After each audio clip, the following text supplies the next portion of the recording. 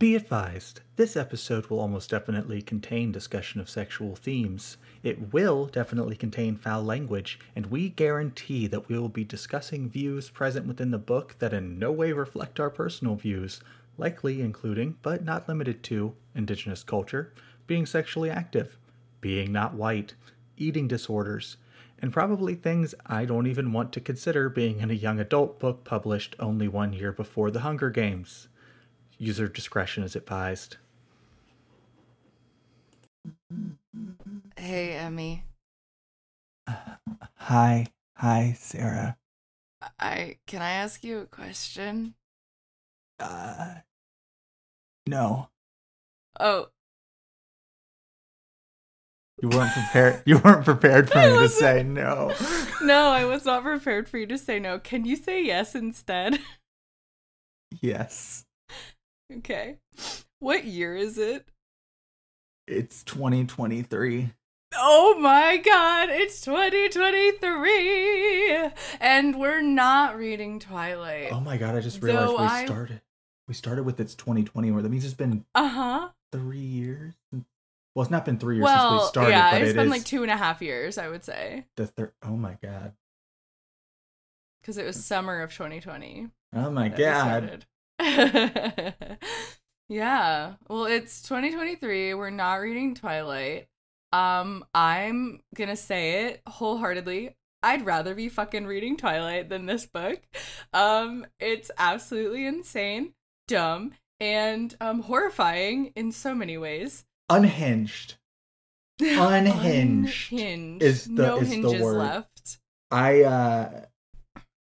It reminds me of one morning I was taking Steffi to class, and she said that she could replace me on the podcast if I died. It wasn't. She didn't say those words verbatim. It was just like that was the lead up. Yeah, and I was like, I don't think you could replace me. I'm like, I think you could replace Sarah on the podcast.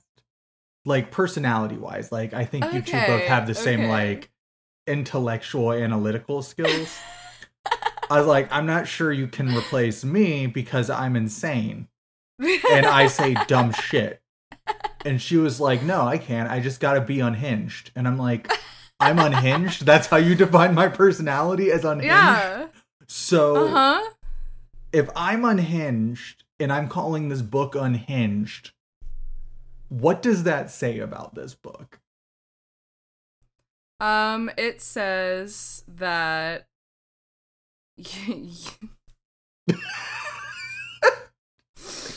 You okay there?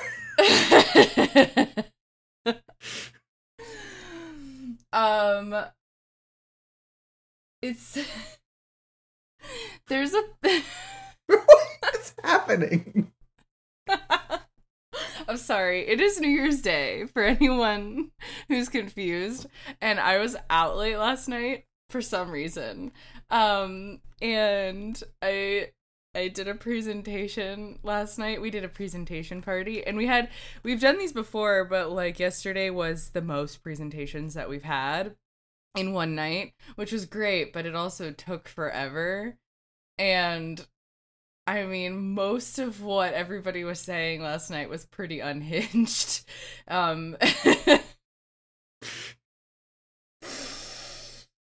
But nowhere near as unhinged as the shit that goes on in this book. And I was like, I mean, I don't even think I could give a presentation on the shit that goes on in this book, because people would be like, Sarah, that doesn't sound like it could get published in a young adult novel. And I would be like, well, you would be fucking incorrect. You don't know what you're talking about. You know, what's funny is the other day I was on Amazon and I was just looking at books because I've been trying to read more. And, one of the books that came up was this book that's called Hex You. And it's by the casts. It's by Kristen and PC Cast. Oh no. And it either just came out this year, or it is or like last year, I should say, in 2022, or it's coming out early this year. And I was like, they're still going? Like they're still able to get published? How have they not been canceled? Like, I don't know. I was I literally... hope that like the books get better going forward, but like I don't have super high hopes. I was literally thinking earlier, we read books and we go, a person wrote this and said, yeah, this is okay, and then somebody published it. But this book is impressive because 2 people wrote it and said, yeah, this is okay. And then somebody published it. Yeah. It's, like, I hated Twilight for a lot of reasons. Well, I don't hate Twilight. I think it's pretty obvious by now that I genuinely love Twilight. But, like, I was, bothered by Twilight for a lot of reasons. But I never once was like, this is so bad, I don't know how it got published. You know? Like, this book Stephanie is Meyer... frequently... Yeah. Like, Stephanie Meyer... I mean, the only one in the series that I'm like, I literally don't know how this got past an editor is Breaking Dawn. Because it's so fucking insane and stupid.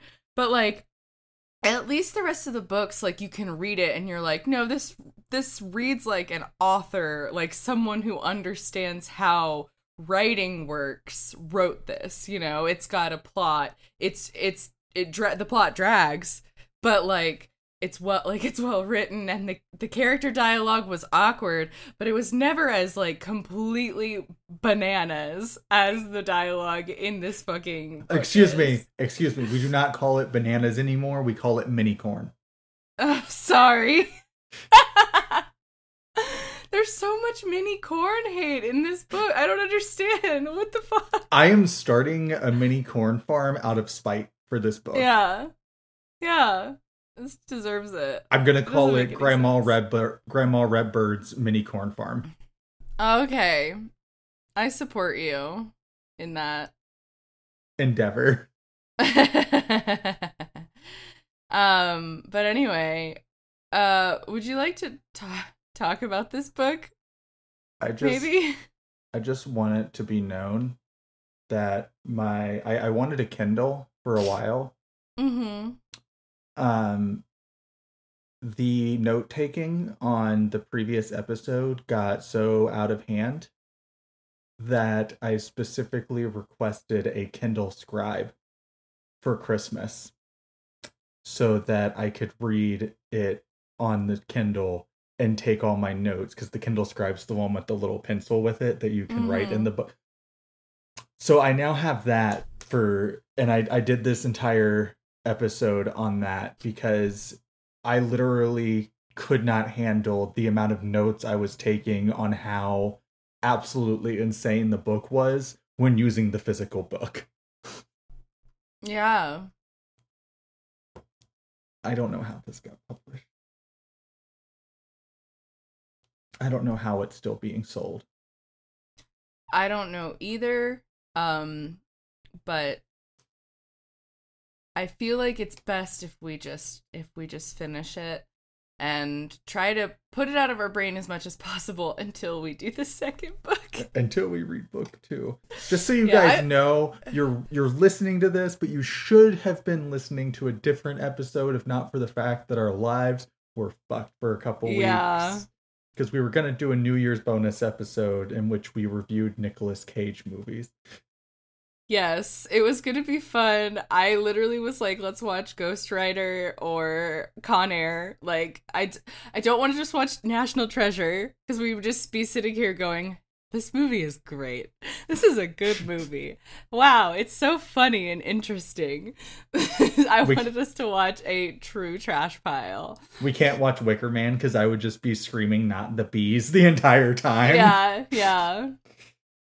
I actually, like, our lives were just like chaos the past couple of weeks, especially because in my field, it's the last week of the year is literally the fucking worst because everybody wants to get in like before the end of the year, and a lot of people put things off for their health and stuff like that, which I understand because I put stuff off too, but like people become very entitled and rude when you tell them that like it's the last week of the year, we're booked out until next week, I'm sorry, like I don't know how to help you, because we have people who plan ahead. Think about what they're doing. Yeah. Not to mention the amount of people who like want to come to us because it's cheaper than going to the emergency room, but like they need to go to an emergency room. I got a lady call because her like 75-year-old husband fell and has a concussion, and he needs to go to the emergency room to do You yeah. don't go to a doctor for that. Oh, yeah, he needs to go to an emergency room, and they went to the emergency room, and they sat there for 2 hours and weren't able to get his scan done. And so she called me, and she was like, well, he needs to get in for his scan. And I was like, he needs to go to an emergency room. And she was like, well, he wouldn't sit there for any longer. And I was like, I don't know what to tell you. Like, we can't get him in, first of all, because you don't have a referral from a doctor. And second of all, we are like, you need to take, he is old and he fell and hit his head. He needs to go to the emergency room. Like, I don't know what to tell you. I'm sorry that he's being rude and won't sit in the emergency room, but that's not what we're for. Yeah, it's not how that works. You don't get to just declare I do not work within the system. Yeah. And then the polar vortex that just destroyed half the country happened. Oh, yeah. Our apartment got down to 51 degrees. You lost power and water and yeah, we lost power. We lost like honestly, losing water is the worst part of that. Like I can wear a hoodie. I can bundle up under a blanket if I need to like stave off the cold, but like you need water. You need water to shower, to drink, to cook, and to go to the bathroom. To go to the bathroom. Like literally we literally were trying so hard not to have to poop the whole time, cuz it's like, this is so gross. You could just piss into the toilet and not be able to flush it, and as long as you can like wipe and whatever, it's fine, but you don't want to leave your shit just sitting in there. This is the designated shit toilet. We just pile the shit in there until we're able to flush. Yeah, like, well, yeah, because then it's like, what if you clog it? It's gonna be bad. So we were pissed. We were fine, like, just being like, I guess we have to pee into the toilet and not be able to flush it. Whatever, I can handle that as long as it is not too much. But like, you can't shit into a toilet that you can't flush. It's not a good idea. It's just gonna make everything worse. And we have pets. Like, at the end of the day, when it comes down to it, we can go a couple days without showering, without drinking water. Like, we have like sodas and stuff we can drink. I know that's not healthy, but like, when it comes down to need, we can drink it. But the dog and the cat can't just drink Coke. Have you tried? They need water. So we were very close to having to go to the store to buy water bottles to give to the pets because they were about to run out. But the water came back on before we ran out, and I was able to give them more water. So it's fine. Everybody survived. We lost water only in our kitchen sink. Mm-hmm. And it came back, but then only the cold water came back. No. But we got the water flowing in every other faucet in the apartment. We just couldn't do dishes. Yeah, you can't do dishes with cold water. Your hands feel gross. Well, I ended up, once we had cold water back, I would fill up the electric kettle and boil the water and then pour it into one side of the sink, and then I just kept doing that until I had enough warm water to do the dishes with. I'm so grossed out. So Brandon is like repulsed by doing the dishes. I'm very grossed out by doing the dishes, but like, he's a lot worse. I still, like, I wear gloves. Like, I wear like rubber, like, cleaning gloves that go almost down to my elbow because I like the thought of having to touch like the grossness that's on those dishes. Like, it makes me want to throw up. And the thought of having to do that, like, even with gloves on, the thought of having to wash dishes with cold water makes me want to vomit. Like, I literally could not even imagine. Yeah. It was a fun time. Mainly the, internal temperatures being enough to make you hypothermic, but... Yeah. Oh, God. Chapter 19? Chapter 19! So Zoe hurries back into the dorm and grabs some food, getting back to her room to tell Stevie about the events of the evening. She explains seeing Elizabeth, which freaks Stevie out, and they speculate over whether or not she's really dead. They slut-shame Kayla a little bit as a treat, then finish off by slut-shaming Aphrodite.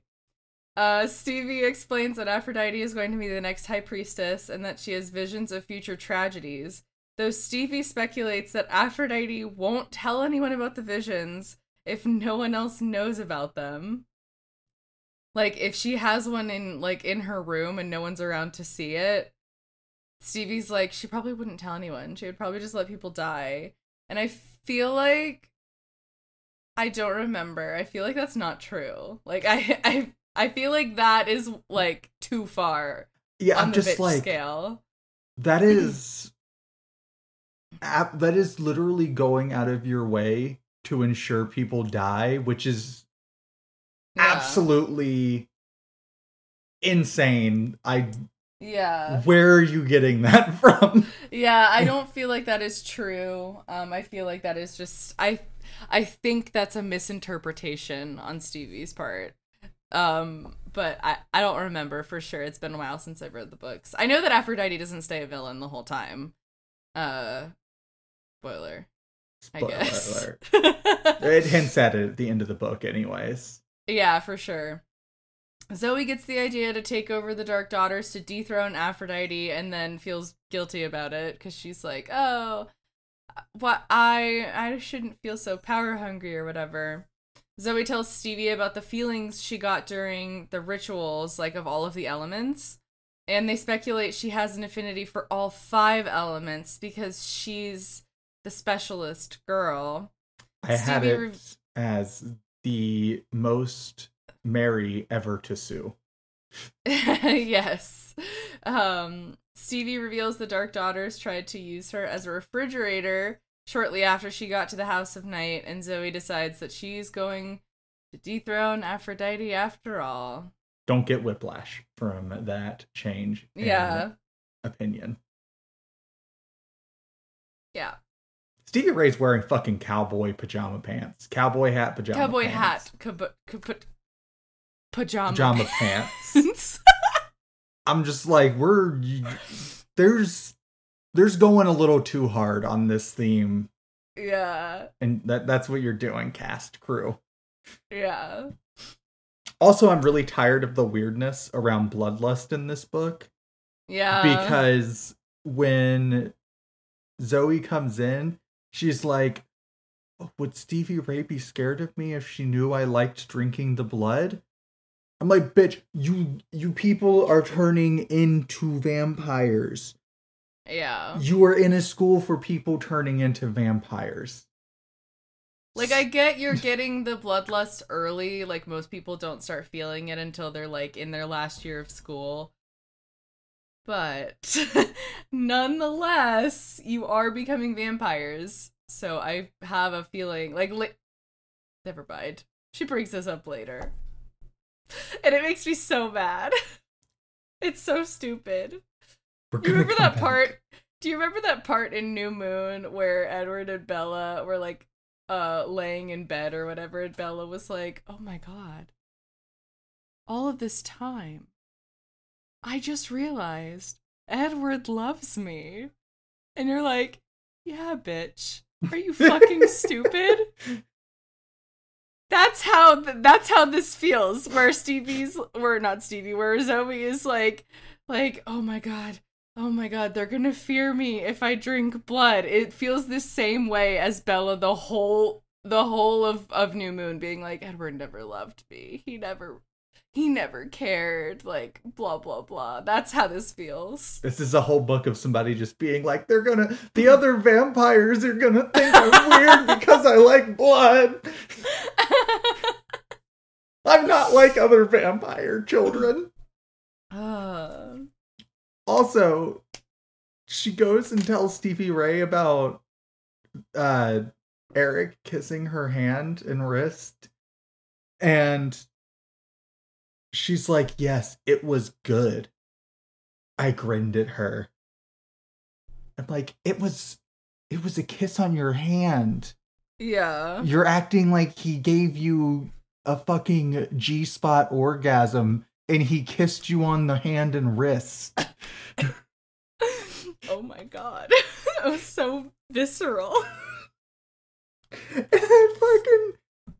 And fucking Stevie Ray follows that up with, I'll bet Aphrodite shits puppies when you left the rec hall with him. I'm like, what the fuck is shitting puppies? Is this a thing?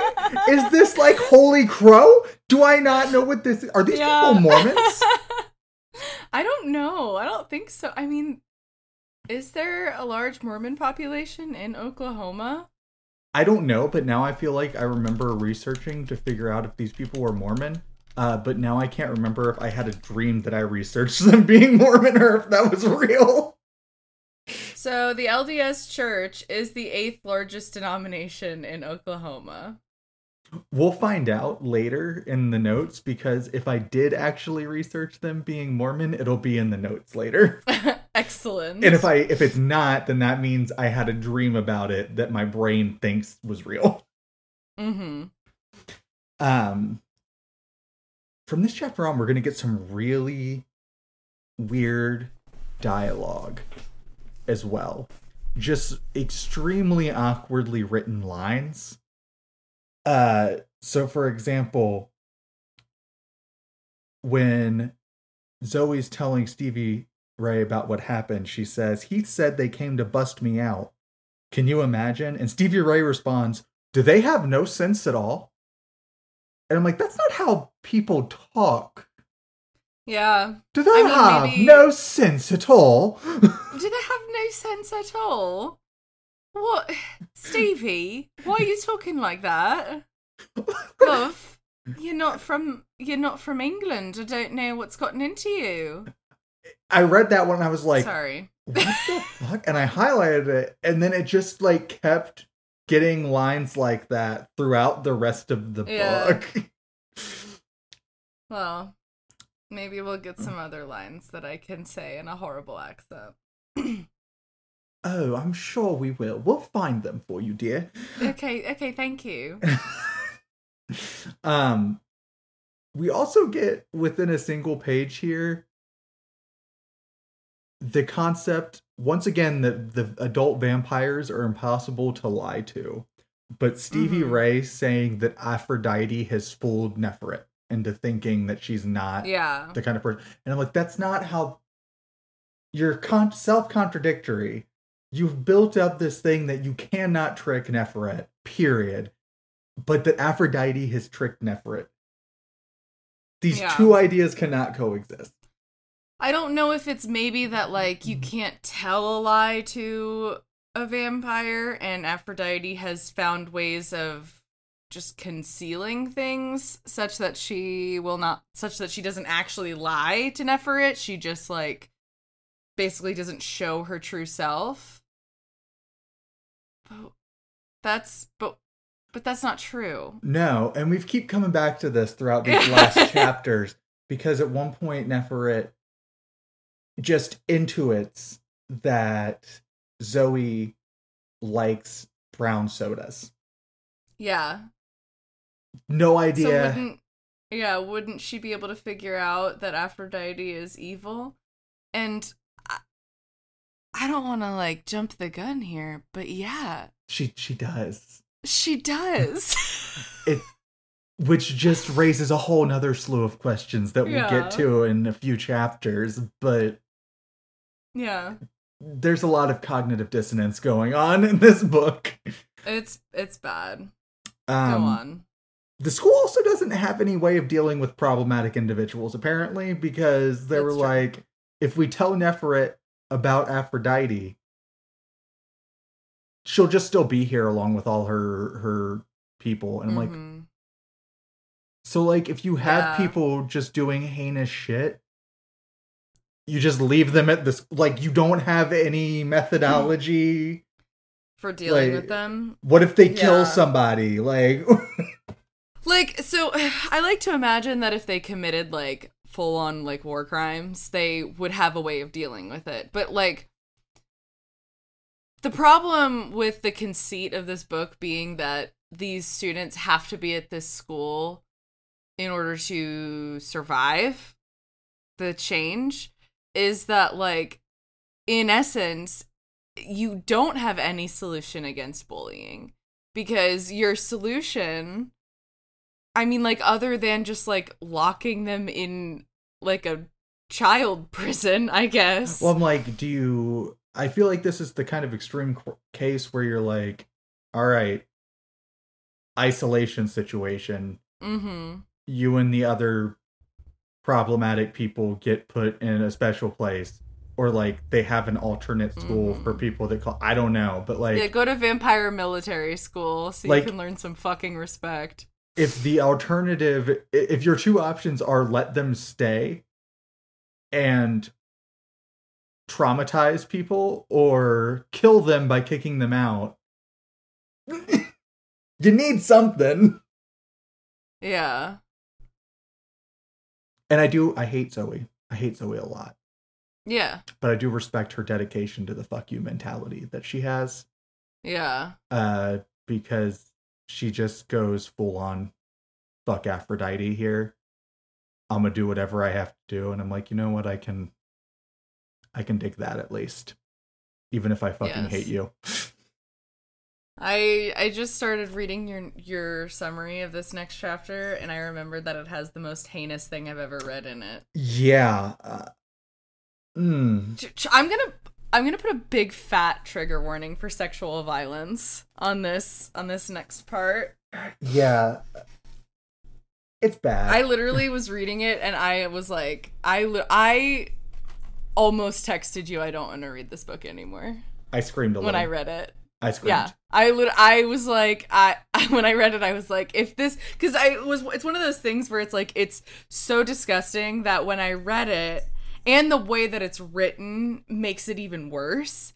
So like when I read it, I was like, if this is going to be something that the authors feel that they can just put into their book, I don't know if I want to continue reading the series, because I'm concerned it's going to happen again. I mean, we will continue, but at the time I was like, actually, I think I want to put this down and never pick it back up. Someday we'll finish a series besides Twilight. Yes. So yeah, chapter 20. What happens in chapter 20? Zoe plans to talk to Neferet, but she's unsure how much she can tell her without sounding dumb. I don't know how that works when you're literally a supernatural being and you think you have supernatural experiences. Yeah, I don't either. She's literally like, oh, I've had these crazy like semi-magical experiences. How do I talk to the vampire witch lord that runs my school about this? Like, she'll never understand me. Like, she'll probably think I'm crazy. No, bitch. What are you talking about? Zoe clearly has some issues here because she thinks people are going to think she's weird for liking blood, even though she's a vampire. She thinks people are going to think she's dumb if she tells them she's having supernatural experiences as a supernatural being. Zoe, girl, I think you have some insecurity issues. Yeah. So, Cowboy Bebop talks about how Nala is a bed hog and Nala is Zoe's cat, for those who can't remember, and asks if she'll even follow Zoe to class. Spoiler alert, the cat follows Zoe everywhere. Yeah, it is always with her. It's really weird. I mean, like, I get it. My cat is literally right next to me right now. But It's a little weird. Yeah. So Aphrodite shows up at breakfast to make fun of Zoe, but Zoe tells her she's joining the Dark Daughters, which makes Aphrodite pissy. And so then Aphrodite tells Zoe that there's a Semaine ritual the following night. And thus begins the catty back and forth that will fill the last 1/3 of this book. Yeah. It's lovely. So Cowboy Bebop doesn't like Zoe's plan for reconnoitering, and they keep using this word, and I'm like, please, God, just say reconnaissance. Yeah. It's the word everybody uses. Yes. But then Zoe tells her that she plans to try and take down Aphrodite, which makes her very special spot tingle on her forehead where her mark is. There's all tingly, and I don't know what that means. I mean, I know what it means, but I don't know what it means. Yeah. It's weird. It's like she takes it as affirmation that what she's doing is right. And I'm like, oh, wow, you have a spidey sense. My Peter sense is tingling. Yeah, my Peter tingle. So then Zoe goes to meet with Neferet, and she just lets Nala destroy the desk so that she can pet her. Props to her for being that laid back, I guess, because I couldn't deal with that. So Neffy calls Zoe by the nickname her grandmother uses, Zoe Bird, which I find to be a little bit weird to just start using a familial nickname for your student. But all right. If one of my teachers was just like, hey, boo, how's it going? I would be like, never fucking call me that. Never do that again. Again. Never, ever, ever. Fuck you for even thinking that was okay. You're grounded from life. Yeah, and I have teachers who I'm very close to. I have teachers who were at my wedding, and I would still be like, never, ever call me that. Absolutely not. So Zoe's bitching is followed by the most heinous shit to ever read through without any lead up. You know how in Twilight I was like, I know exactly what you're gonna say. Wow, they just casually dropped that Esme fucking yeeted herself off a cliff because her baby died and just pretended like it was nothing. This blows that fucking drop out of the water. Yeah. Just casually. At least with the Twilight vampires, you already know that every single one of them went through a near-death experience, because Edward gives us the precursor that Carlisle would never turn someone into a vampire who had another choice. And so, like, you already know going in that, like, if you hear someone else's backstory, it's gonna be traumatizing. But this is literally...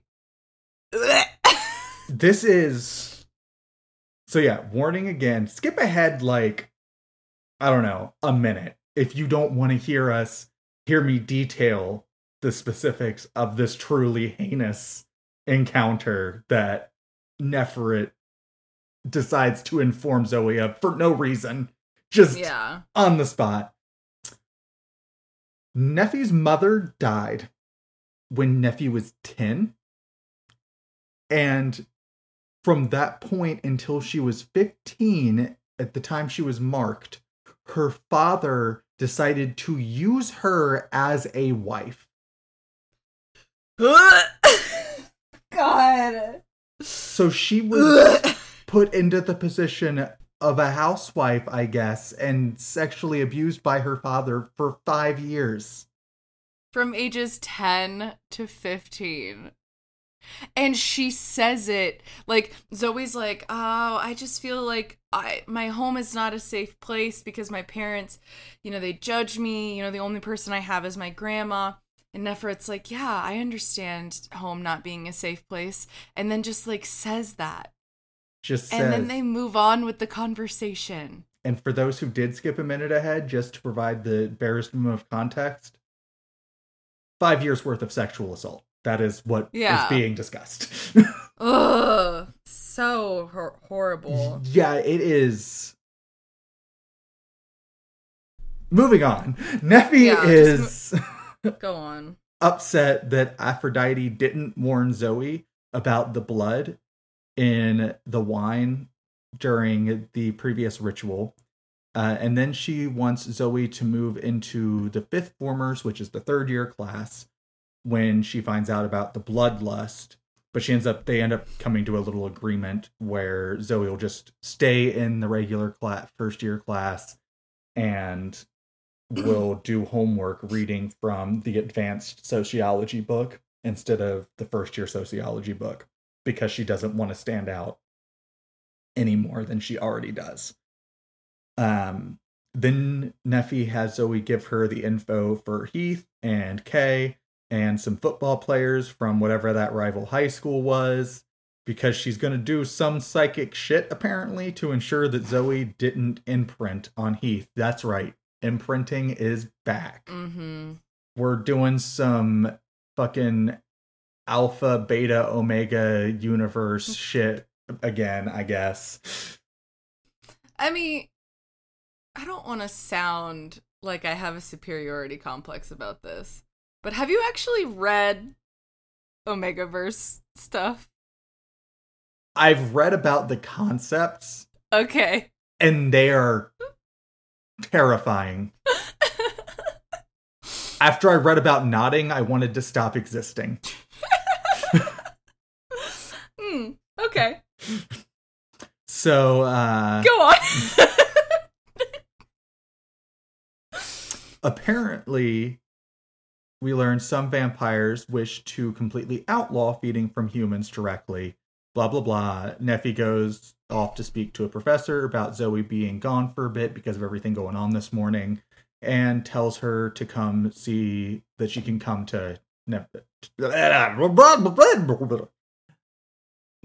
tells Zoe that Zoe can come to Nefert's room anytime, because apparently the temple has this floor for high priestesses, but she's the only high priestess there right now. So she's got the whole floor to herself in the temple. So she mentions that some vampires want to completely outlaw feeding, and it's made clear that she is not a fan of this concept. Which is, you might think, well, that seems a little extreme. Vampires should be allowed to feed from willing humans who, like, they're in a relationship with or something like that, because, you know, it could be intimate a lot of the times in vampire lore. That's the case. When a vampire imprints in this book, it essentially brainwashes the person that gets imprinted, where they feel like their emotions get altered specifically to want to be around the vampire and give themselves to the vampire and be subservient to the vampire. And it's like, okay, so you're essentially talking about what is magical indoctrination by a vampire on a subject. So if that is the result of drinking directly from a human, maybe you shouldn't allow that. That's pretty bad. Yeah. Because, I mean, no matter what, the human involved in that scenario is not going to be able to have a decent sense of exactly what's going to happen to them. No. If they allow themselves to be fed on. So, like, even if a human was willing to be fed on, their brain chemistry is going to be altered. And that means that they won't ever have a choice after that first time. It's like telling somebody, hey, are you cool with doing this psychedelic drug? And they're like, yeah, I'm cool with doing the psychedelic drug. That's fine. And they consent to it. But once they do the psychedelic drug, they're constantly in that state of high. They never lose the high. And you just get to tell them to do shit and basically control. I'm like, it's essentially it's like the MK Ultra, Vampires basically fucking MK Ultra via feeding on humans. Yeah.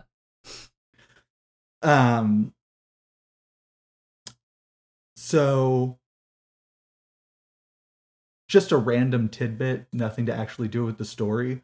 But I'm now reading the ebook, like I said before, and the very first page of this chapter has the sentence, "From what I saw when the alarm went off," and I'm like, not went, when, and I'm like, wow, these really didn't have an editor, did they? Because you had a bunch of typos in yours. This ebook has typos. The fucking physical books have. I'm like, what is happening in this editing? And that morning when Aphrodite came up to Zoe and Zoe was like, yeah, I'm going to join the Dark Daughters, Zoe mentioned that Wasp, which is one of Aphrodite's trio, isn't with them. And unless I managed to miss something in the remaining chapters of this book about this specific morning, this is never relevant. They just... Yeah. This is Chekhov's gun left unfired. It's not even a red herring because it doesn't point to anything. It's just... Yeah, it's just like, she's not there, and then it never comes up again. It is so fucking weird. It's like, why would you mention that? It is literally the unfired Chekhov's gun of the end of this book. And it gets even more weird because Zoe has this little parenthetical joke in the text about Wasp probably melting in the shower, which ends with her literally saying, hee hee, internally. This book is literally the top highest tier of cringe at times. We go from that to the most heinous shit in a couple pages of this book. Just, I don't... Also, in this chapter, Zoe tells Nephi that she doesn't hear Nala speak to her, and I can't tell if this is Zoe being a fucking idiot, if she is intentionally hiding her dream that she had of Nala speaking to her, or if the authors just forgot that happened. Yeah. I actually don't know which of those it is. Because Nala... How could she intentionally hide it, though? I thought you can't lie to vampires. So it's like, she's just like, yeah, has Nala spoken to you? And Zoe's just like, nope. No mention of the fact that she literally talked to her in her dreams. And I'm like, so either you're lying, or you're stupid, or the authors forgot. And honestly, I think the authors might have just forgot, because nothing else makes sense. Hi, Ruby. Yeah. Yeah, a package just got delivered, and someone rang the doorbell, and now Ruby's upset. Ruby's always a little upset. She is. Her eyes are so wide. She's always just like, I don't know what's going on. She was born small, and she's not happy about it. That is true. Neferet also just casually mentions during their whole super serious conversation that Zoe will stop feeling things for humans eventually, which is just really fucked up. Because by that logic, no human should ever have empathy for another species. Like, she's like, yeah, you'll stop feeling empathy for human beings, and that's okay because you're not a human anymore. And I'm like, cool, so it's okay to not care about dogs because we're not dogs, or not care about pigs because we're not... Like, what the fuck are you talking about, you crazy bitch? She also tells Zoe during this part that a vampire isn't human, but they are humane. Yeah. Humane doesn't mean that you're like a human. No. Humane means that you're not a shitty person. I when I put these notes down, I went through Google to try and figure this out because I was like, is this just a way of using the word humane? That no. The only use I can find of humane is acting with like compassion or empathy, basically. Yeah. And I'm like, and she's not saying, so either she's contradicting herself and saying, you'll lose empathy for humans, but you'll be compassionate and empathetic for humans. Or she's saying, we're like human, but we're not human, and using the incorrect word. And I'm just like, you had 2 people writing this, 2 people, and editors. Well, maybe you had editors. I'm not sure at this point. How do you fuck up? Because that's just like such... There's like small errors that slip through, but that's such a tremendous error, I feel like, in the intention of the sentence, that I'm like, that's a real problem. Yeah. And hey, this is... Ow. Sorry. I might have just caught my hand on my headphones and hurt myself. Okay. This is where this section where Neferet says that she's intuitive and can just pick certain things from people's minds. She can't read their minds. She's not Edwarding them exactly, but she can pick out things. And I'm like, yeah, you can't. So how do you not know that Aphrodite's evil? I mean, she does know that Aphrodite's evil. But it's like, okay, here's the problem. Here's the problem with this, because people are going to hear this and they're going to think, oh, well, obviously that's just supposed to be misleading. Okay, yeah, it is supposed to be misleading. But the problem is that the other characters are also aware that you can't lie to adult vampires and make that point. So if you were going to have it be revealed later that a character knows something they're not supposed to know, you can't precede that with the contradiction that this character just knows things that they shouldn't know already. Yeah. Like, it's... They spend the whole... They've said several times now that it's like, well, you can't lie to adult vampires, but somehow Aphrodite has convinced Neferet that she's good. And then at the end, be like, have Neferet be like, I always knew you were evil. And then it's like, what? That's just stupid. Like, I understand that sometimes, like, expectations are going to be subverted, but it's like, to just be like, well, Neferet should know that she's evil, and then have it be like, well, yeah, of course Neferet knew she was evil the whole time.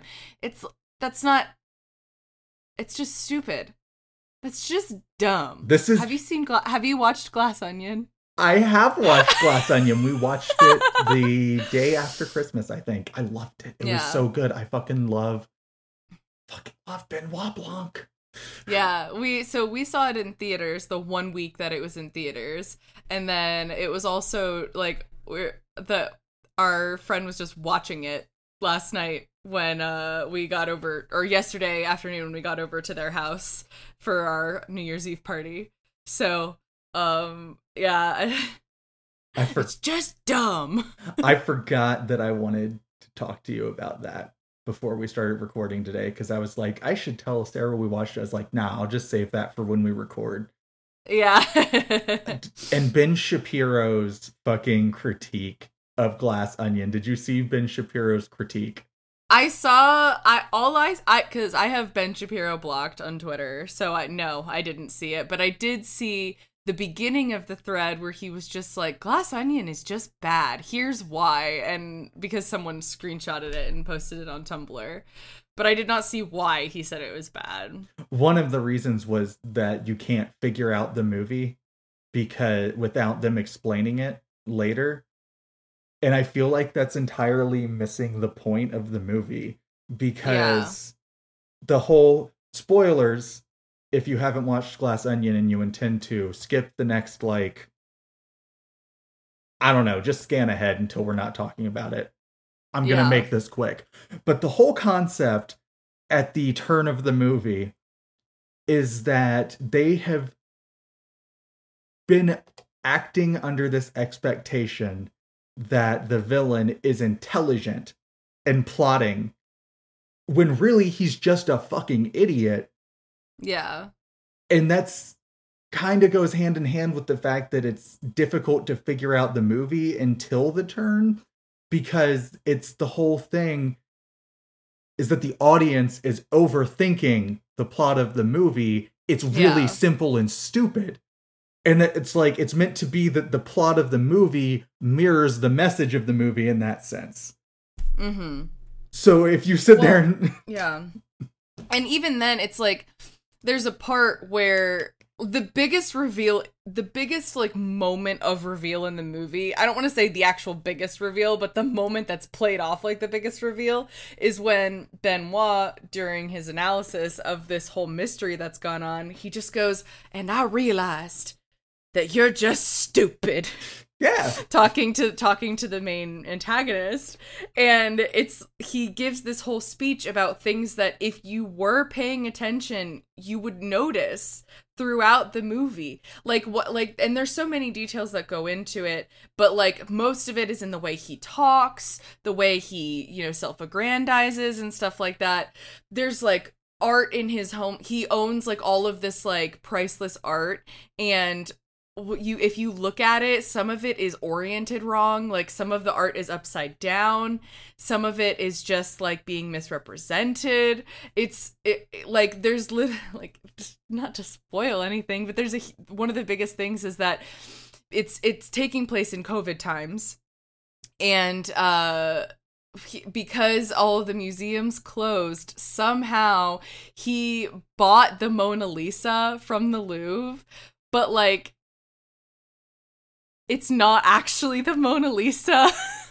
Like at the end of the movie, something happens and the Mona Lisa is destroyed, but it burns and is a canvas, and the Mona Lisa is painted on wood. So he didn't actually buy the Mona Lisa.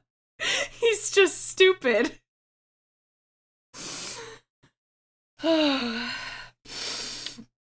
He's an idiot. He is.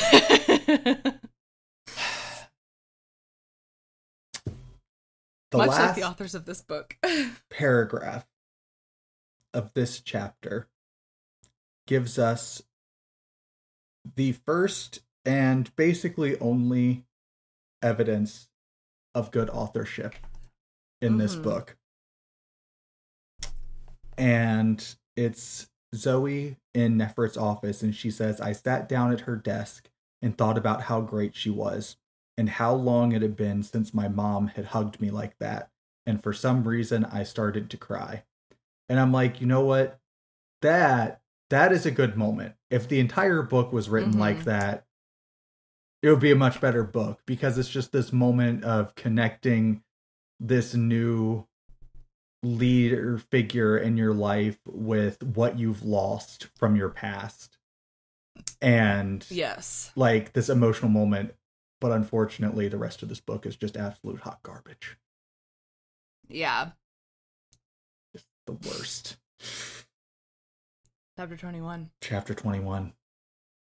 Zoe calls her grandmother, which, by the way, so she has a cell phone, we know.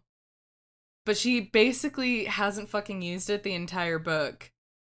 And she keeps saying that she forgot about it. And then bad things keep happening because she forgets that her cell phone exists. Which is very funny to think about, especially in 2022. Like, I literally can't imagine just forgetting my cell phone exists. Look, I had cell phones back when they were flip phones and texted people and stuff. I don't even understand this. Having lived that time in my life, I'm like, how did you it's just not like forget? She's it's not like she's one of those people who like she's just a normal teenager. She would have used her cell phone a lot before she was a vampire, and I know that all of her friends now like live at the school. I don't know. It's just really dumb writing. It definitely reads like this part specifically is coming from the mom, because in this time maybe mom was always forgetting about her cell phone, and she doesn't understand how someone could be like have it basically be attached to them. And so that's why it's written that way. I don't know. Anyway, so Zoe calls her grandmother and talks to her about the different things that have made the change hard for her. She confides in her about drinking blood, then tells her that she can feel the 5 elements when a circle is cast. Grandma Redbird literally quotes Spider-Man by saying, "With great power comes great responsibility." And Zoe says she feels like she's destined to topple Aphrodite. And Grandma tells Zoe to do a purification prayer, quote unquote, to keep herself safe from harm.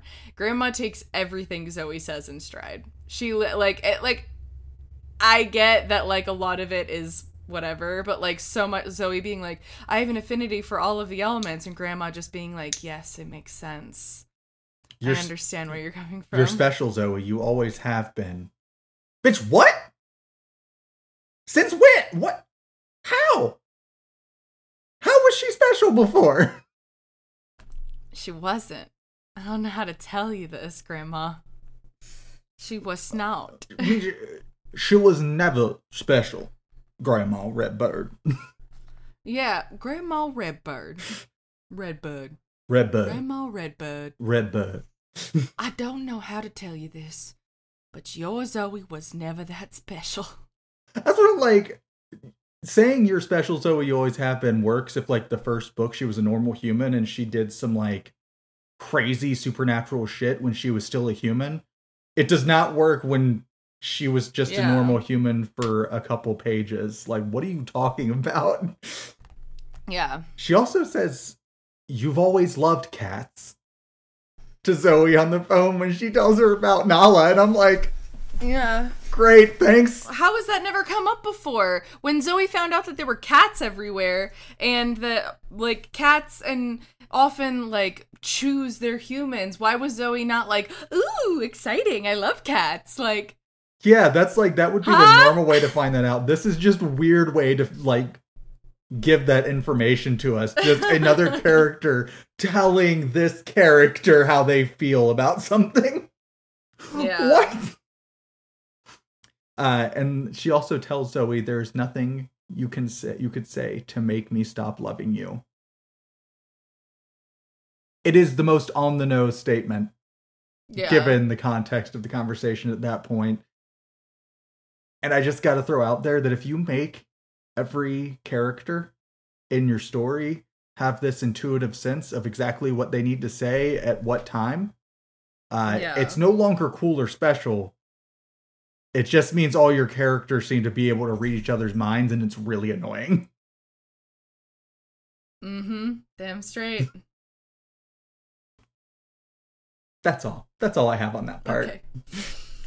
So Zoe decides to use that oak tree from the last part for her ritual, and rambles for a strangely long amount of time about Heath sleeping in after staying up late. It's literally a very long paragraph where she talks about how Heath will sleep in if he stays up late. At lunch, Eric checks in on Zoe and they flirt a little. Eric asks her to watch Star Wars with him to prove he's a big dork, but she says no because she's already planning on going to a Dark Daughters thing with Aphrodite that night, which doesn't make sense because Eric is a member of the Dark Sons, so he will also be there.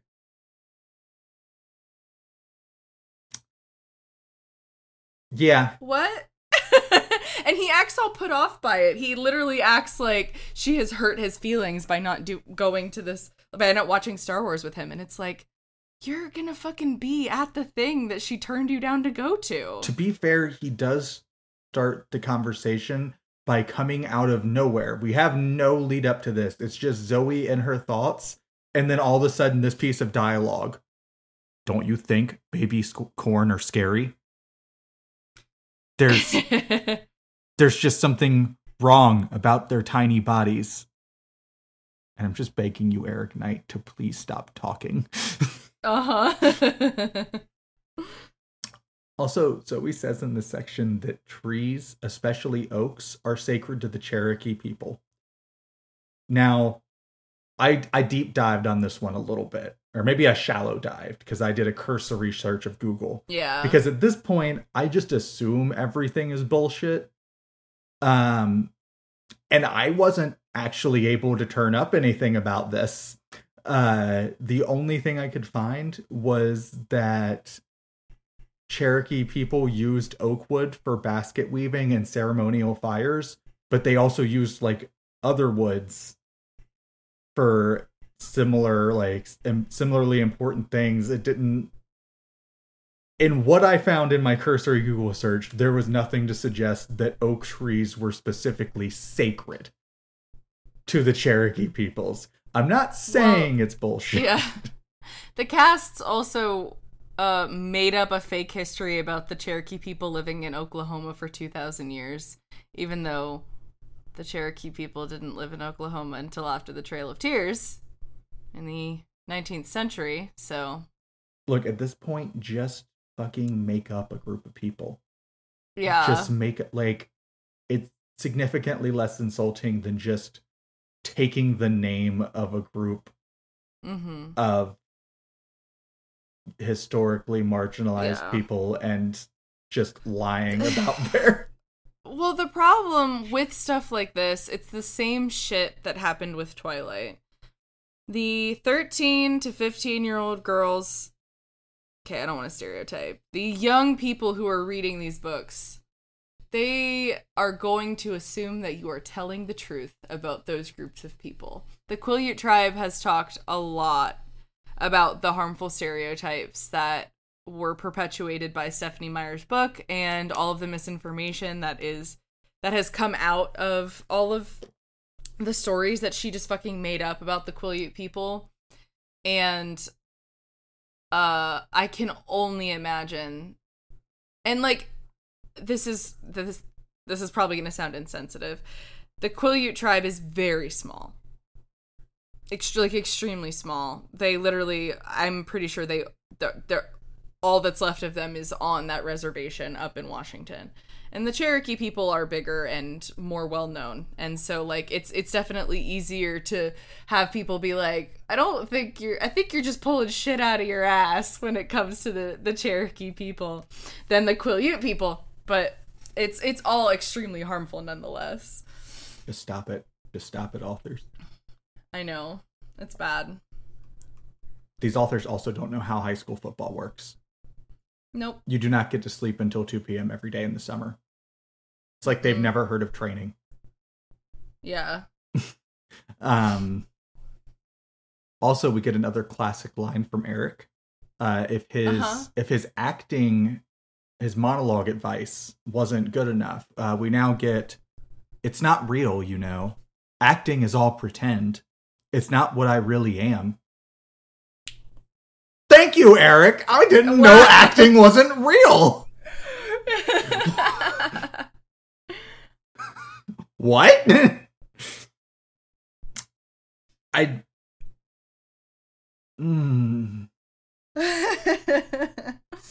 after Zoe sits down, one of them says, what could be more important than a date with Eric? Since Zoe refused to go on the date. And I'm like, literally anything? Anything. Like, almost anything. You people are weird. Chapter 22. The gang finds out about Zoe joining the Dark Daughters, as well as her plans for a cleansing ritual, before Brokeback Mountain makes Zoe spill the beans on just how special she is. The others are going to help her gather the needed ingredients and cast a circle, and are already referring to her as a high priestess. Gag. So That's much so gag.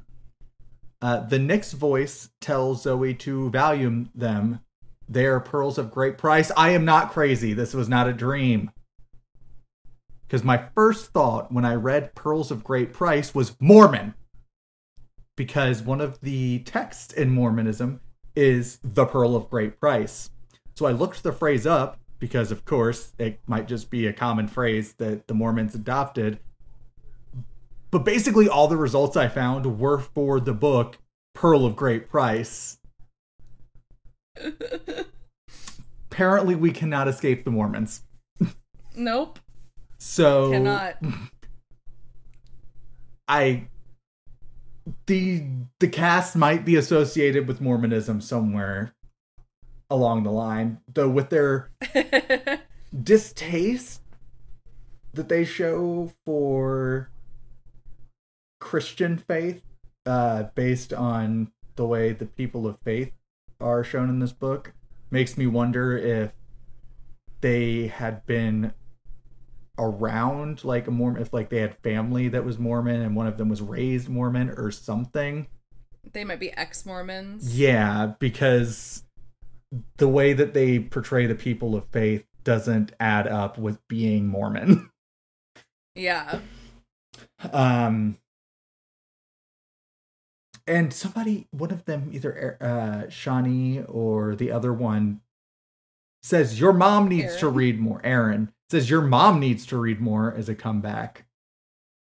And I'm just like, what? You wrote that in a book. Maybe if somebody's mom had read your more, mom. This book would be better.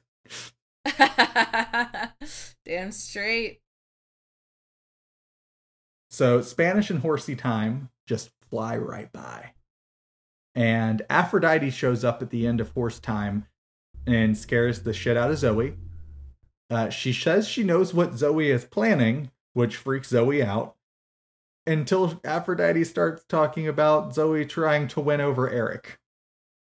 So then they begin arguing, and Aphrodite's advances and attempted sexual assault, which Zoe does rightly call her out for.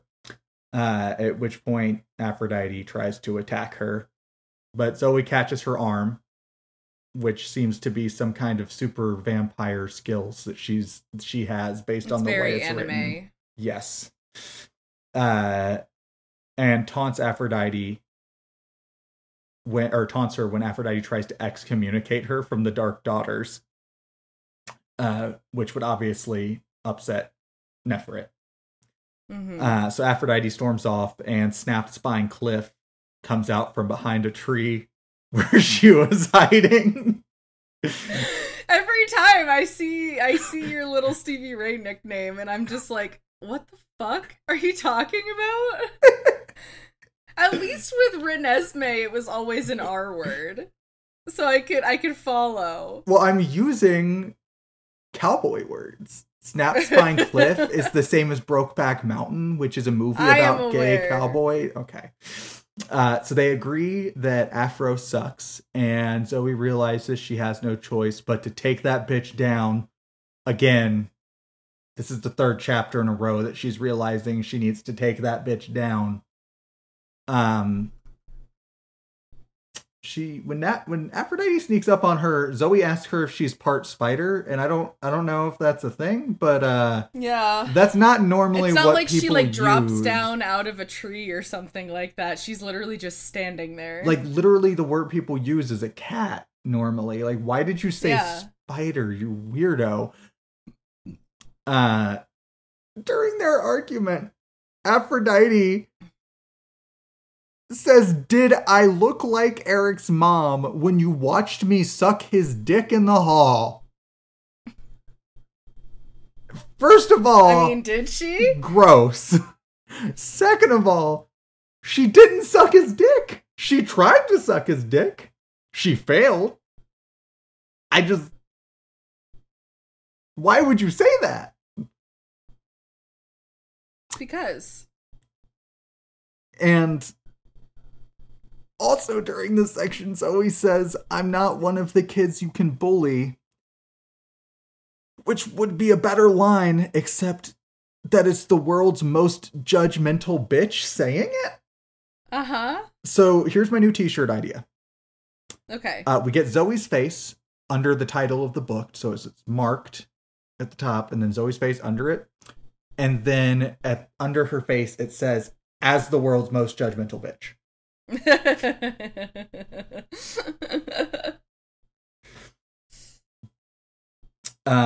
Also, the quote at the end of the chapter, darkness does not always equate to evil, just as light does not always bring good, has hundreds of highlights on Kindle.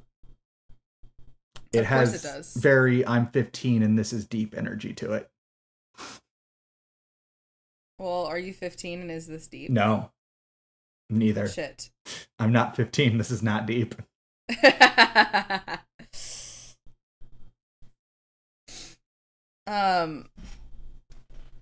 The next chapter. Chapter 23. Zoe and Stevie wait by the tree for Damien and the twins, ruminating on the awkward interaction she had with Eric during lunch. I guess he feels rejected because she said no to watching movies with him, even though, once again, they are going to the same event this evening. The gang meets up with a smudge stick and some stolen candles, and they start their improvised ritual with some over-explained smudging and lots of ill-advised talk about Cherokee spirits.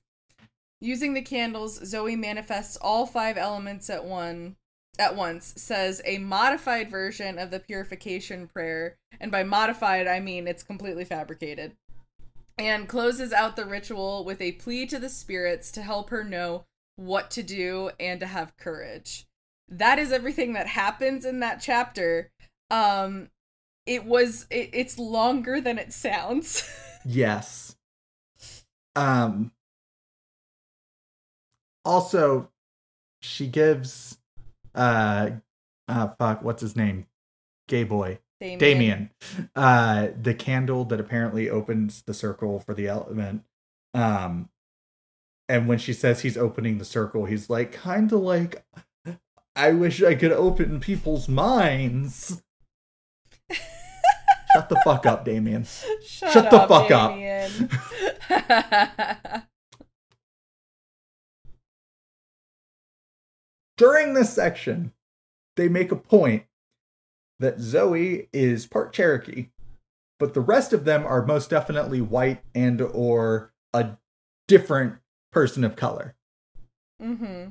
And the white authors that wrote this book had one character say the line, I don't think it matters that much what we are. Sorry, I think I actually typed that down wrong. Yeah. I don't think it matters that much what we are on the outside. And I'm like, white people, you don't get to just start taking rituals of other cultures and just saying they're yours and then saying, well, it's okay because what's on the outside doesn't. No. You don't get to do that with sacred religious stuff. Uh-huh. White people. My brothers and sisters. I can't with you. Yeah. Chapter 24. Everyone praises Zoe for being such a super big bestest circle maker. This is the best circle they've ever been in. It's super powerful. She's so cool. Also, I just remembered this does not happen the same day as the ritual. There's another morning in between this and the day of the ritual. I think this was taking place instead of her watching movies with Eric. Okay, yeah. Well, they do screw up their timeline. I make a note of it at one point. It's kind of where they keep saying like things have happened over the course of like one day or something like that, or like whatever, but like they keep writing extra days in there and then being like, yeah, but just yesterday. No, that was like at least 3 days ago. Like you can't even keep track of your own timeline. So I realize I ranted a lot about that, but also it's not my fault for getting confused. No. They themselves are also confused about what's going on. They need a calendar. Yes. They need an outline of every day. Because, like, this entire book does happen over the course of, like, a fucking week. But they themselves don't seem to have a grasp on, like, how long is going on between their own events. Also, I have not kept track of the number of days, but we also haven't had a weekend yet. So I think it has to be less than 5 days that all of this takes place over, right? But also, I think there are more nights than that. Like, I think there's more than 5 nights. I feel like this is doing something where it's like skipping days for us, but pretending it's not skipping days because it doesn't acknowledge that days were skipped. Yes. It's really because weird. I'm thinking about it. I'm thinking about it in my mind. And I'm like, well, when she started there was the full moon ritual that night. Then there was another night, which was normal. Right? And then, or not normal, but that's maybe the next night is when the Heath thing happened. Then there was a third night. I feel like there's been more than 5. And they haven't had a weekend yet. Do the vampire kids just go to school every single day? This is Japan. No breaks. They have 6-day weeks. Yeah. Yeah, I don't know what's happening. I don't understand the timeline of this book. Yeah. We just say okay and events happen. So Zoe does finally realize that a goddess wouldn't make her so super duper special just to take down this one dumb bitch running the Dark Daughters Club at a school. Yeah. Which, like, took you a really long time to realize that was not... It's like God anointing a twink to take down the president of the drama club.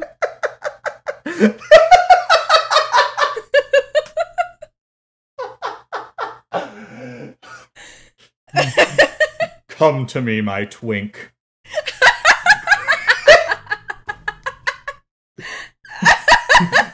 Here is your sidekick, Butch. The power to lift 2 grown men. I was gonna say she's head of like running crew or like set building crew or something like that. Oh no, we gotta stop. We're already writing a better book. So Zoe tells the others to head back so she can think. And then Eric shows up again and they talk about their exes. And he gets super duper serious about how his relationship with Afro Titty is Zoe's business and how she is a super liar. Zoe agrees to watch movies with him and then they kiss, but she gets all weird, telling Eric that she's not like Afro Titty. She won't make out in a public space. Then they settle everything. I can't wait until we get to the events of book 3. They settle everything and Zoe agrees not to let Afro be an issue for them. And I'm just like,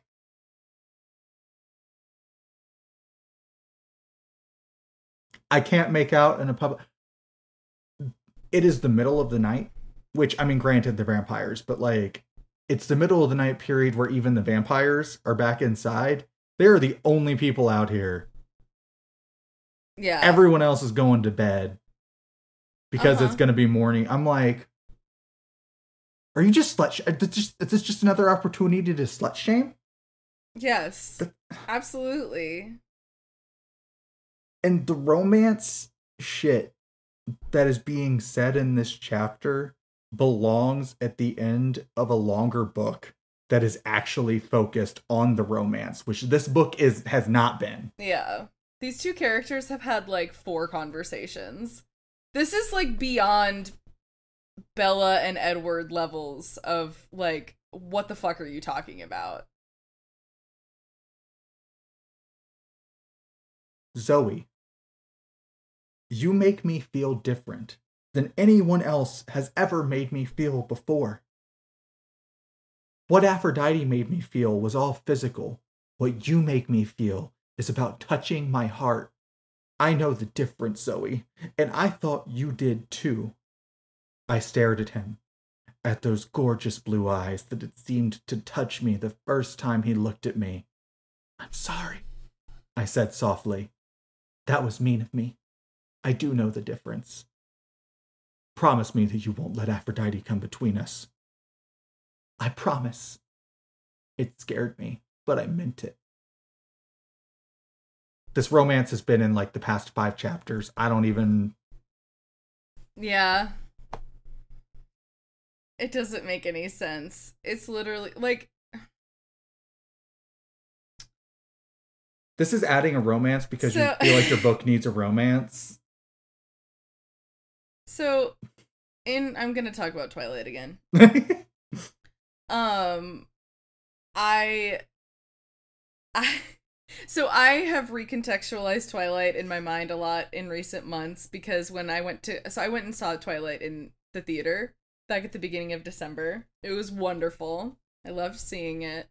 But while I was watching it, I was like, this reads a lot differently if you consider Bella and Edward to be like miserable victims of fate. Like, if you think about it in terms of like them feeling like they have no other choice than being with each other, but knowing that like them being with each other hurts, because both of them are fully aware of the turmoil that them being together causes, but they still feel like they are drawn to each other and like they have to be together and stuff like that.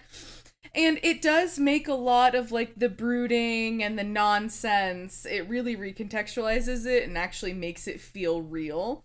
But even then, like, if you're not considering it in that context, if you just look at it from the way the books are written, you can still get a sense of like why they feel drawn to each other.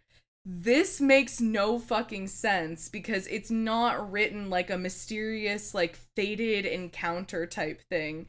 It's literally just like two teenagers. It literally reads like they saw each other, they thought one another were hot, and for some reason they're spewing out this poetic romance bullshit.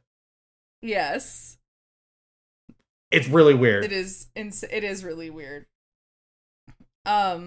Anyway, chapter 25. The following morning is suspiciously calm as Zoe doesn't have any encounters with Aphrodite or her three friends. Then in English class, Elliot starts to violently cough and vomit blood and is taken away by a few vampire men. Nefrit informs the class that he will die and that 1 out of every 10 of them will meet the same fate.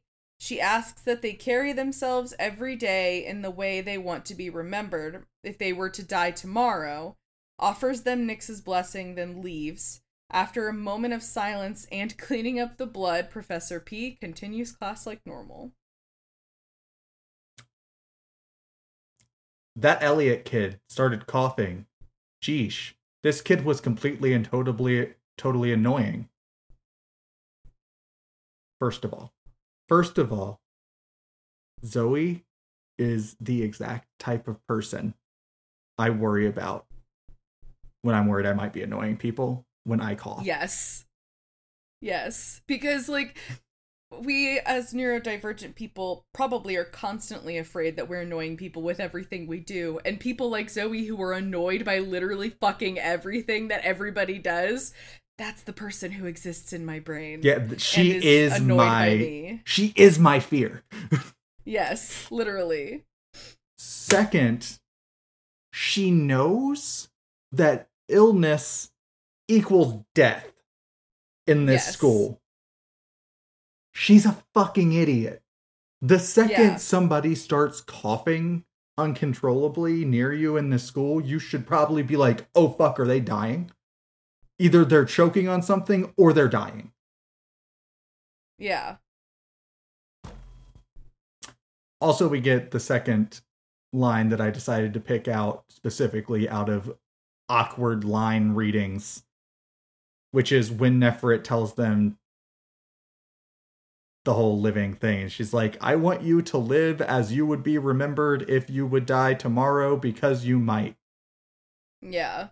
And I just kept reading the line, and even I read it now and I'm like, I still can't place how that's like, I understand what it's saying because it's a very common concept, but I can't make the words make sense when I read them in that sentence. Yeah.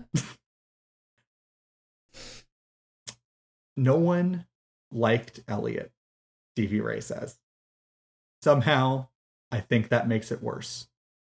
Yes. That, on the other hand, is a really good line because it's just a really accurate thing to say. Like, when something bad happens to somebody you all dislike, and it's something that you can't just gloat about. Oh, yeah. It ends up being this kind of situation where you're like, I feel bad, but I don't feel bad because I don't like them. And because I don't like them, it makes it worse to try and pick through my feelings on this. Yeah. I was like, they all insulted the shit out of him for being sickly and weird and for being lazy and stuff like that. Even though we all know that if one of the vampires is sickly, that means they're dying, as we've already said. And they all fucking hated him, and multiple characters were like, I wish he'd just, like, get the fuck out of here, and stuff like that. And it's like, okay, he's dead now. Are you happy? Are you happy about that? And it, you know, you've got these characters who are like, oh, well, I didn't like him. I didn't want him to die. But, like, I didn't like him, so I don't feel sad about the fact that he died, but somehow that makes me feel worse. I mean, that be how it is. One of the most real parts of this book right there. Yeah, absolutely. So Zoe and Stevie leave lunch early, and Stevie tries to talk Zoe out of going to the Dark Daughters Samhain ritual that night. Zoe is determined to go, but Stevie fights back until she hears Zoe's phone going off repeatedly. She checks her phone to find a bunch of texts and calls from Heath, all of them begging to see her. Zoe makes an excuse to go see Nefert without telling Stevie the whole situation, then runs off. But why is she running off? Well, she's running off because in chapter 26, she goes to see Neffy about imprinting on Heath. That's right, she thinks she imprinted this bitch. She Jacobed him. But instead she finds Aphrodildo slumped in a corner of the hallway, mid-vision. So she takes her to see Neffy, but the vision is super unclear and grotesque. She's screaming about blood and bodies and nothing that makes any sense. But then she kind of comes to for a second, looks straight into Zoe's eyes, and tells her that she knows. And then just kind of descends back into madness. So Neffy tells Zoe to leave Afro with her, and then Zoe spends the day wondering if Afro will actually show up for the ritual that night. And then her friends try and convince her to take them along or just avoid the ritual altogether. But Zoe snaps at them and rubs her superiority in their faces before storming off. Because she's like, if you keep calling me High Priestess and you think I'm so amazing, then why are you questioning me? Do not question my authority. Yeah, my non-existent fabricated authority. Yeah. They just made up. Also, she's been here a few... It's been days. I'm going to wait till the end. It's been a few days. I'm holding it in. Go on. Zoe talks to Nala about feeling guilty and how she should apologize before trying to return to the dorm. But she stops when she sees Elliot's ghost. Then Nala attacks him when he tries to lunge at Zoe. And after tossing off Nala, he jumps the school wall and disappears. Turns out he's not really a ghost. He's just some abomination they don't understand because she can smell the blood, but it doesn't smell like good blood. It smells like basements. Mm-hmm. Don't know what that means. So Zoe makes it back to the dorm room and ponders whether to tell Neffy what happened, but her instincts tell her she has to go to the ritual. And we all know she's got to listen to her special goddess tingle. Of course. She's got a goddess tingle. So, chapter 27, when Zoe makes it to the rec hall. What? It's a goddess tingle. Her G-spot's on her forehead. Shut the fuck up.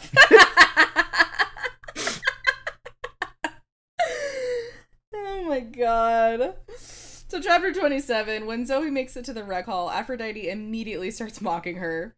When everyone has gathered, she makes a comment about Elizabeth dying yesterday. Quote unquote, which is the second time it's been said she died yesterday, even though it was definitely at least 2 days ago. I think it was 3 or maybe 4 days ago. Like, it was not yesterday. If I didn't abhor the idea of reading this book again, I would go back because it's so easy to read through it quickly and try and construct an actual timeline. But I do not want to read this book again. Yeah. Anyway, she also remarks on Elliot dying today, which that did happen today. So we've got at least that correct.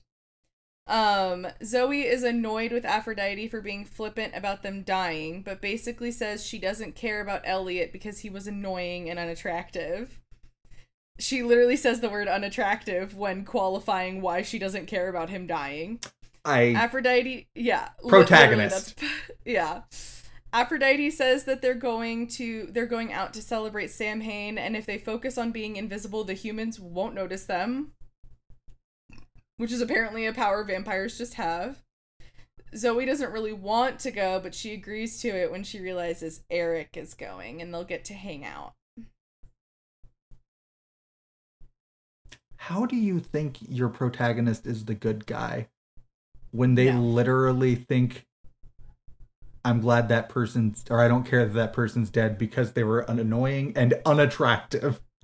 Yeah. I didn't realize that physical qualities were required for being deserving of existence. Oh, you didn't? I didn't. You've got a rude awakening. She's like the worst part of the comments section on Twitter constantly. Oh, absolutely.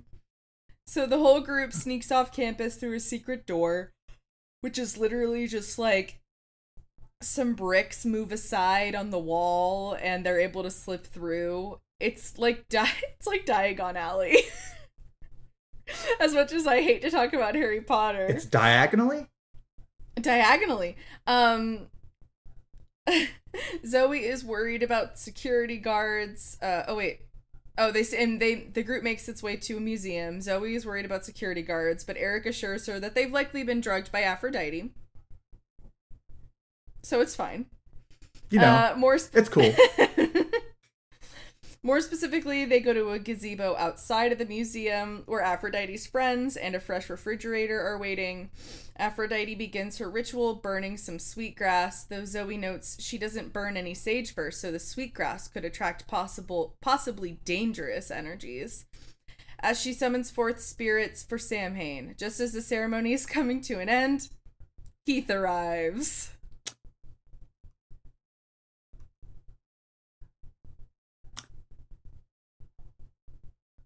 I can, at least Zoe seems to have moral objections to the fact that Aphrodite's drugging people. That's the only... We know she has a line. Good thing I can say. Chapter 28. Heath makes everything work. We're almost at the end. We're almost at the end. We're so close. Heath makes everything worse. Eric tries to hold him back while Heath puffs up like a gorilla, and Aphrodite tries to coax him into the circle. She literally starts rubbing her tits and vagina at one point, which is really fucking gross. Literally just rubbing her vagina. Why? Why would you write that? Just move on. When they hold Heath back, a bunch of gray wisps fly out of Aphrodite and say they'll go to him instead. So then Damien and Co appear and yell at Aphrodite to fix shit or Heath's gonna die. But she just gets all gray, literally, and sulky. While the other members of the circle ditch and the wisps start pouring through the boundaries of the circle. So then it turns out High Noon was the refrigerator. So she throws off the cape and that they draped over her at the center of the table. And then the crew tries to take over the circle while Aphro-Titty gets all stubborn about it. But they tell her to fuck off and do it anyways. So with the circle established, Zoe asks the spirits to take the blood they were offered originally, but they resist because they want the warm young blood. And then Zoe gets all uppity and starts commanding them with the power of the elements until she gets them to leave and then closes the circle. And everyone is super into Zoe's new look, which is a series of markings around her brow, eyes, and neck and shoulders which includes some ancient language in them that we don't know. Then they realize that Heath needs help because he was getting lashed at by the spirits and is all bloody. Before Aphro makes her presence known again.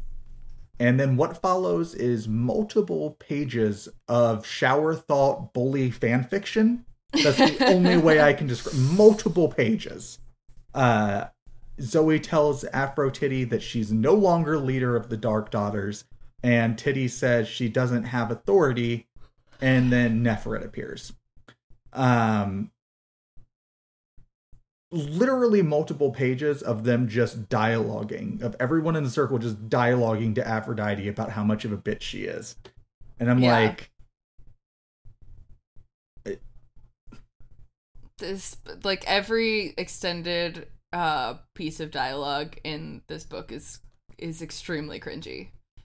And, like, I love stuff that's cringe, but not like this. One of my favorite things is watching bad movies. Uh-huh. I can enjoy some cringe. I love a comeuppance, but this is shower thought bully fan fiction is literally what this is. It is legit like that thing you do in the shower where you're like, man, this would have been a good comeback if I'd thought of it earlier. And just multiple pages of that. Unfiltered. Yeah. Also, Zoe yells at Aphrodite during the section and says, "You almost caused Heath to die." Not Heath almost died because of you. Not you almost killed Heath. You almost caused Heath to die. This is, you know, there's discussions about passive language and active language in writing, and I don't even know what this language is. Yeah. Oh, God. Continue. Let's do this last chapter.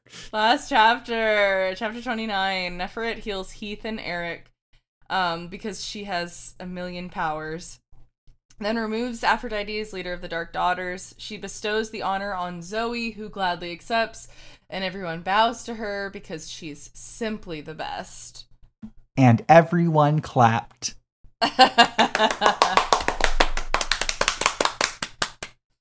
The students all head back towards campus, and Stevie reveals she volunteered to be the refrigerator so she and the rest of their friends would know where... Oh, God. Sorry, this book is really putting me to sleep. So they would know that where the Dark Daughters ritual was taking place. Eric joins their group and kisses Zoe. Then they all continue back to the school to get something to eat. Zoe is stopped by Nala, then is stopped more by Aphrodite, who indicates that what happened tonight was preordained and that they both were only puppets in some grand plan that Zoe knows nothing about. After a cryptic back and forth, Aphrodite storms off, and Zoe returns to the school with the rest of her friends in tow. And that's the end of the book. And to be fair here, when she says there are some puppets and some grand plan, the implication is not that this was just preordained, but that she was specifically acting out a part that she was given to play. Yes. What the fuck does that mean? The part of the bitchy bitch who does a bitch and is bitchy. Yeah, and when Neferet shows up here, this is where she reveals at this very end, but like when she takes the leadership away from Aphrodite, she literally rips the necklace off of Aphrodite's neck, which is just more cringe. But she's like, yeah, I always knew you were a bitch, but like I thought you would mature, but you didn't. You're just a bitch. And I'm like, you knew, and you just let this happen. What is wrong with you? Yeah. So Aphrodite did not fool Neferet. Neferet knew the whole time. Which is, again, really stupid. If you're going to have the whole book have people saying, I don't know how she fools Neferet. Yeah, that was book 1. Now book we 2. have book 2. We gotta read book 2 now. it's going to be do you have book 2 already? Future me cutting in here. I was able to locate book 2. I couldn't find it on my shelf during the recording, but I'm here to let you know that we are going to be beginning our next episode with chapters 1 through 10 of Betrayed. Dun dun dun. Follow us on Twitter at LitmastersPod. M is at M of many names. I am at Sarah S. Wilton. Hit us with a coffee over at ko-fi.com/litmasterspod. Shoot us an email at literarymasterspod@gmail.com. We are chronically online, not in a bad way, but in I'm addicted to social media in order to escape real life kind of way. And we are always happy to hear from y'all. And don't forget, hit us up on Tumblr at literarymasterspod.tumblr.com. Now that we have this first book finished, I intend to go in and post the episodes from this season that are out so far and kind of update the page to make it work. So if you are a Tumblr user, follow us and you can communicate with us on there as well. Hell yeah. We love that. Do you have any closing thoughts for this book before we finish? Fuck this book. Fuck this book. So yeah. I agree.